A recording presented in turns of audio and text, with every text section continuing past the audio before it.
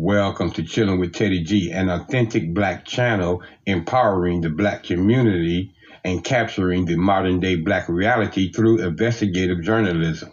I'm your host, Teddy G.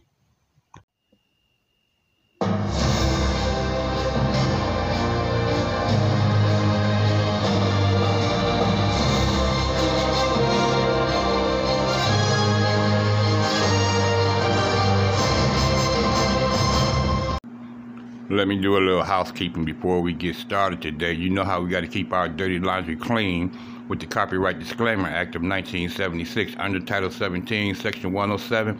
Allowances is made for the fair use for the purpose such as criticism, comment, news reporting, teaching, scholarships, and research. Fair use is permitted by the copyright statute that may otherwise be infringing. Non-profit, educational, or personal use tips the balance in the favor of fair use. Let's talk about someone who I truly loved and admired and was a great inspiration to the black community. And that was a singer, actor, and human rights activist, Harry Belafonte, who, if you don't know by now, died a couple of months ago at the age of 96 of congestive heart failure. And let me tell you, ladies and gentlemen, even though he was all of that I just said to the black community, he broke racial barriers and balanced his activism with his artistry in ways that made people around the world listen and love him and appreciated him. I mean, Mr. Belafonte, you know, who was a EGOT holder for his Emmys, his Grammys, his Oscars, and his Tony Awards. He died, ladies and gentlemen, at his New York home. I mean, according to his publicist. I mean, that guy, he had style, he had class, he had the charisma that Harry Belafonte was as a performer and through his life. In the 1950s, ladies and gentlemen, his recording for the RCA Victor, which included his iconic version of the Jamaican folk song, Deo. You know, a lot of people also know it, mostly, you know, white folks know it as the Banana Boat song. But listen, that set off a craze for calypso music and had everybody listening to it. And you know how he was. I mean, he was a good-looking man, and you know when he did his concerts, he'd have that a shirt buttoned down to his chest. An audience of all races and colors loved him. All right? At that time, Harry Belafonte was adored, you know, by most of America, who was still, at the time, you got to remember now, was still segregated.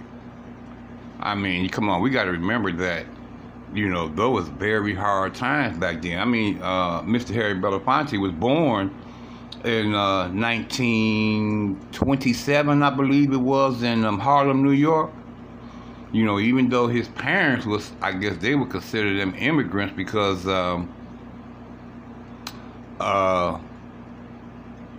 his parents were, you know, from the Caribbean. His mother was from Jamaican and his father was from the islands of Montague. And his mother, you know, who was a cleaning lady, ended up taking him back to her native city of Jamaica, you know, where he absorbed a lot of the his mother's island culture. Now, that song, Deo, which was known by most white Americans as the Banana Boat song, was inspired by vendors that he heard singing in the streets of Jamaica, which was something that, you know, black people did on all of the plantations where they were. They were always singing and in rhythm when it was coming to them picking their cotton or their sugar cane or their tobacco, whatever it is that they were doing, you know. So we were quite familiar with the meaning of the song, but a lot of people didn't understand that. Now, Harry Belafonte told NPR in 2011 that that was the reason what that song was really about. In fact, I seen the clip earlier about him when he was talking with them. I'm gonna try to find that and play that on here. In fact, give me a minute. Let me look for that. Okay, I believe I got it right here. Let's take a listen and see if this is it. I believe it is. Belafonte has died. He was a singer, he was an actor, he was a human rights activist, he was a presence on television for decades. His songs are in many people's heads, including mine. He was 96 years old. During that long life, Harry Belafonte broke racial barriers. He balanced his activism with artistry in ways that made people around the world listen. NPR's Elizabeth Blair has this appreciation. Style, class, and charisma. That was Harry Belafonte.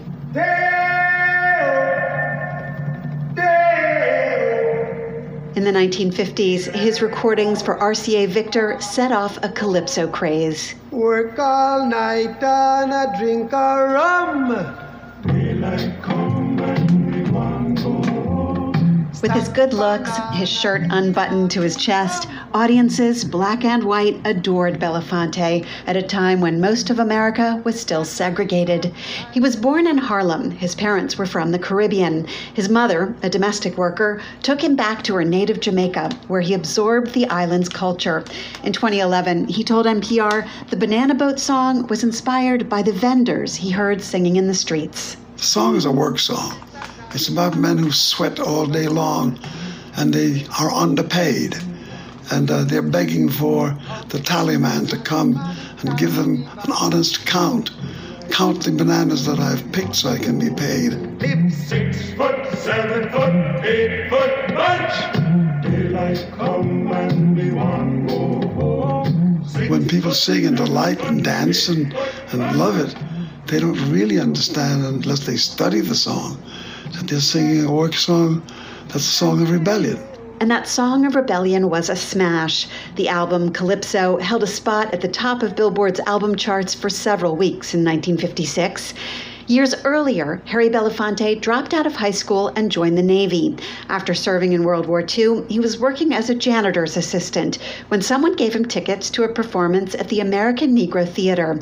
He was riveted. He started training there alongside Sidney Poitier and Ruby Dee. He started singing in clubs. Pretty soon, he had a recording contract. Shake, shake, shake, Sinora, shake your body liner. Shake, shake, shake, Sinora, shake it all the time. In 1954, he won a Tony Award for acting in a musical called John Murray Anderson's Almanac. He starred in movies and appeared on TV variety shows. In 1959, he was given a one-hour show on CBS, The Revlon Review. Tonight with Belafonte had dance numbers, folk songs, and both black and white performers. Hava Nagila, Hava Nagila, Hava Nagila de Mr. The program won an Emmy Award, the first for an African American. Revlon asked him for more shows. According to Belafonte, Southern CBS stations complained about its integrated cast. In interviews, he said he was asked to make it all black. He says he refused and left the show. Belafonte was one of Dr. Martin Luther King Jr.'s most trusted friends. In 1963, he helped organize the Freedom March on Washington, where King delivered his I Have a Dream speech. Clarence Jones, who helped draft the speech, told WHYY's Fresh Air that it was Belafonte who explained to them how to use the power of television. He said, you have to look at this as a media event, not just as a march. And so, for example, Harry was responsible for assembling what was called the celebrity delegation, a lot of celebrities from Hollywood and performing artists. And he was very firm that they should sit in a certain strategic part on this podium because he knew that the television cameras would pan to them, would look to them. And so he wanted to be sure that they were strategically situated so that in looking at the celebrities, they'd also see a picture of the march and the other performers.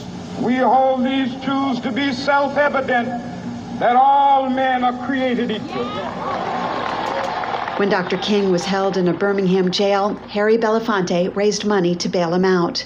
Coretta Scott King wrote in her autobiography, "Whenever we got into trouble or when tragedy struck, Harry has always come to our aid, his generous heart wide open."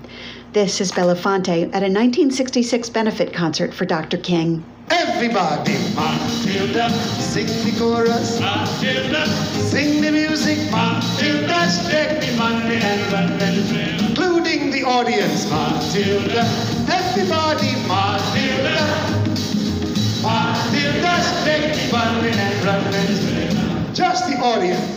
Throughout his career, Belafonte received numerous honors for his humanitarian work and the arts.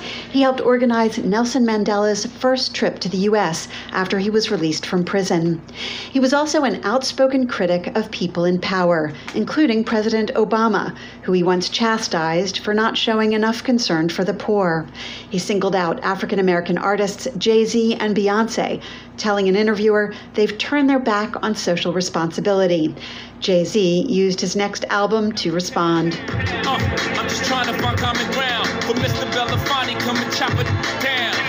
Mr. Dayo, made you fail. Respect these youngins, boy, it's my time now. The two men eventually made up.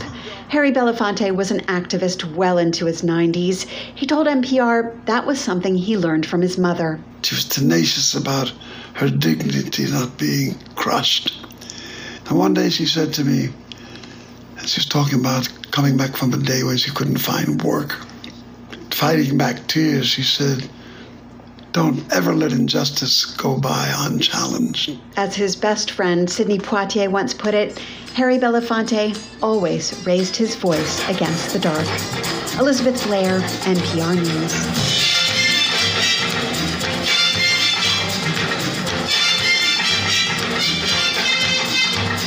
Shake, shake, shake. There you have it, ladies and gentlemen. According to NPR News, which was pretty accurate on his life, his career, and his activism. But to the black community, to the black world, he was much more than just that. I mean, he was a groundbreaker. He was a door opener. And he was an inspiration for a lot of black performers and artists and entertainers that made it successfully because of Harry Belafonte. There's no ifs and buts about that. And when Harry Belafonte died at his home, you know, his wife, who loved him very much, Pamela, was at his side. Let's go to NBC and get a special report as they look back on the life of Mr. Harry Belafonte. We're on the other side with some breaking news. Legendary singer, actor, and activist Harry Belafonte has died, beloved for his hit songs like Dale and his civil rights work. He died at his home here in New York. NBC's Rahima Ellis has a look back at Harry Belafonte's life and legacy.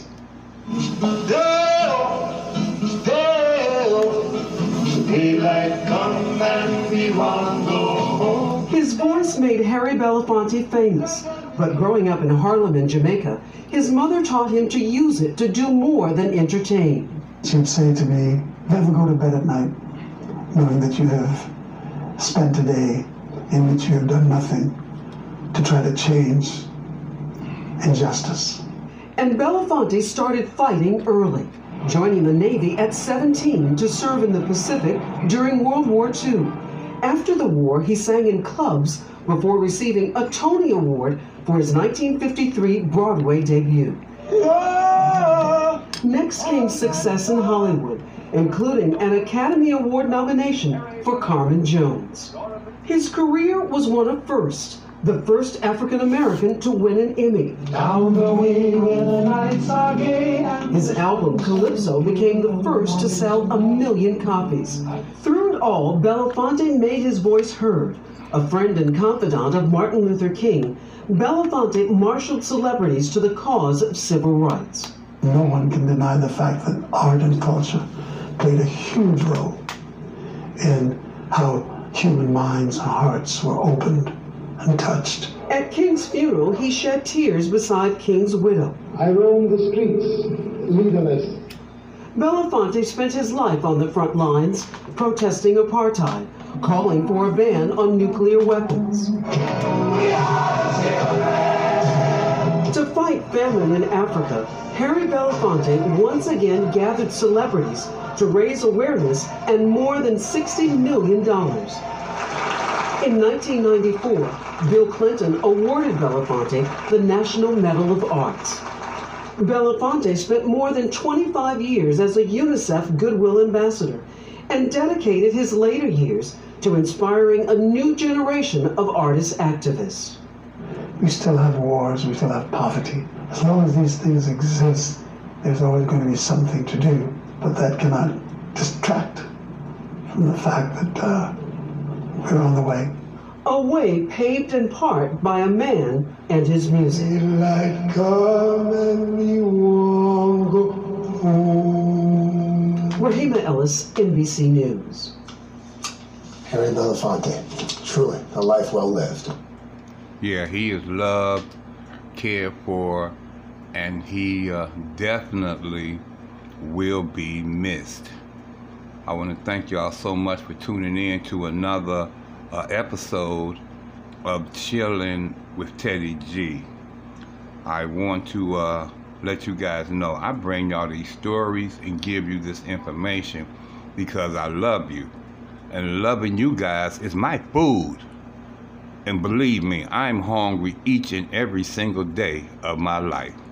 And until I have the opportunity to address you guys again, I bid each and every one of you peace, love, and soul.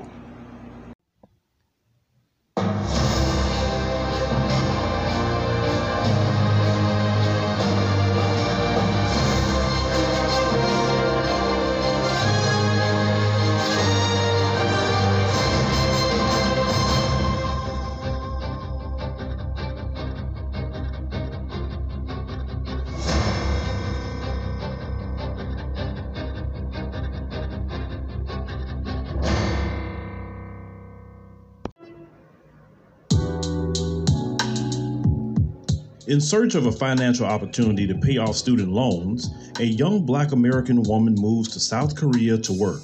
As the author, Bootsy W. recalls culture shock and fun adventures in a country far from home. She's also faced with anti-Black racism and featureism, quickly learning that white supremacy is practiced not only by whites, but by those that are categorized as people of color.